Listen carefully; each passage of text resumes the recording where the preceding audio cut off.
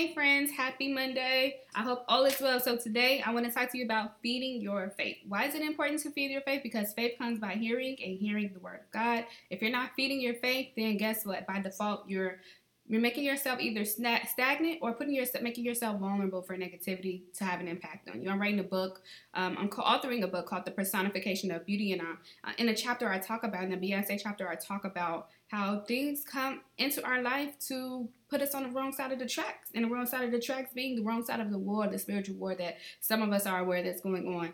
And when you are not feeding your faith, you're making yourself vulnerable for attacks. So every morning I wake up and I read this to my son.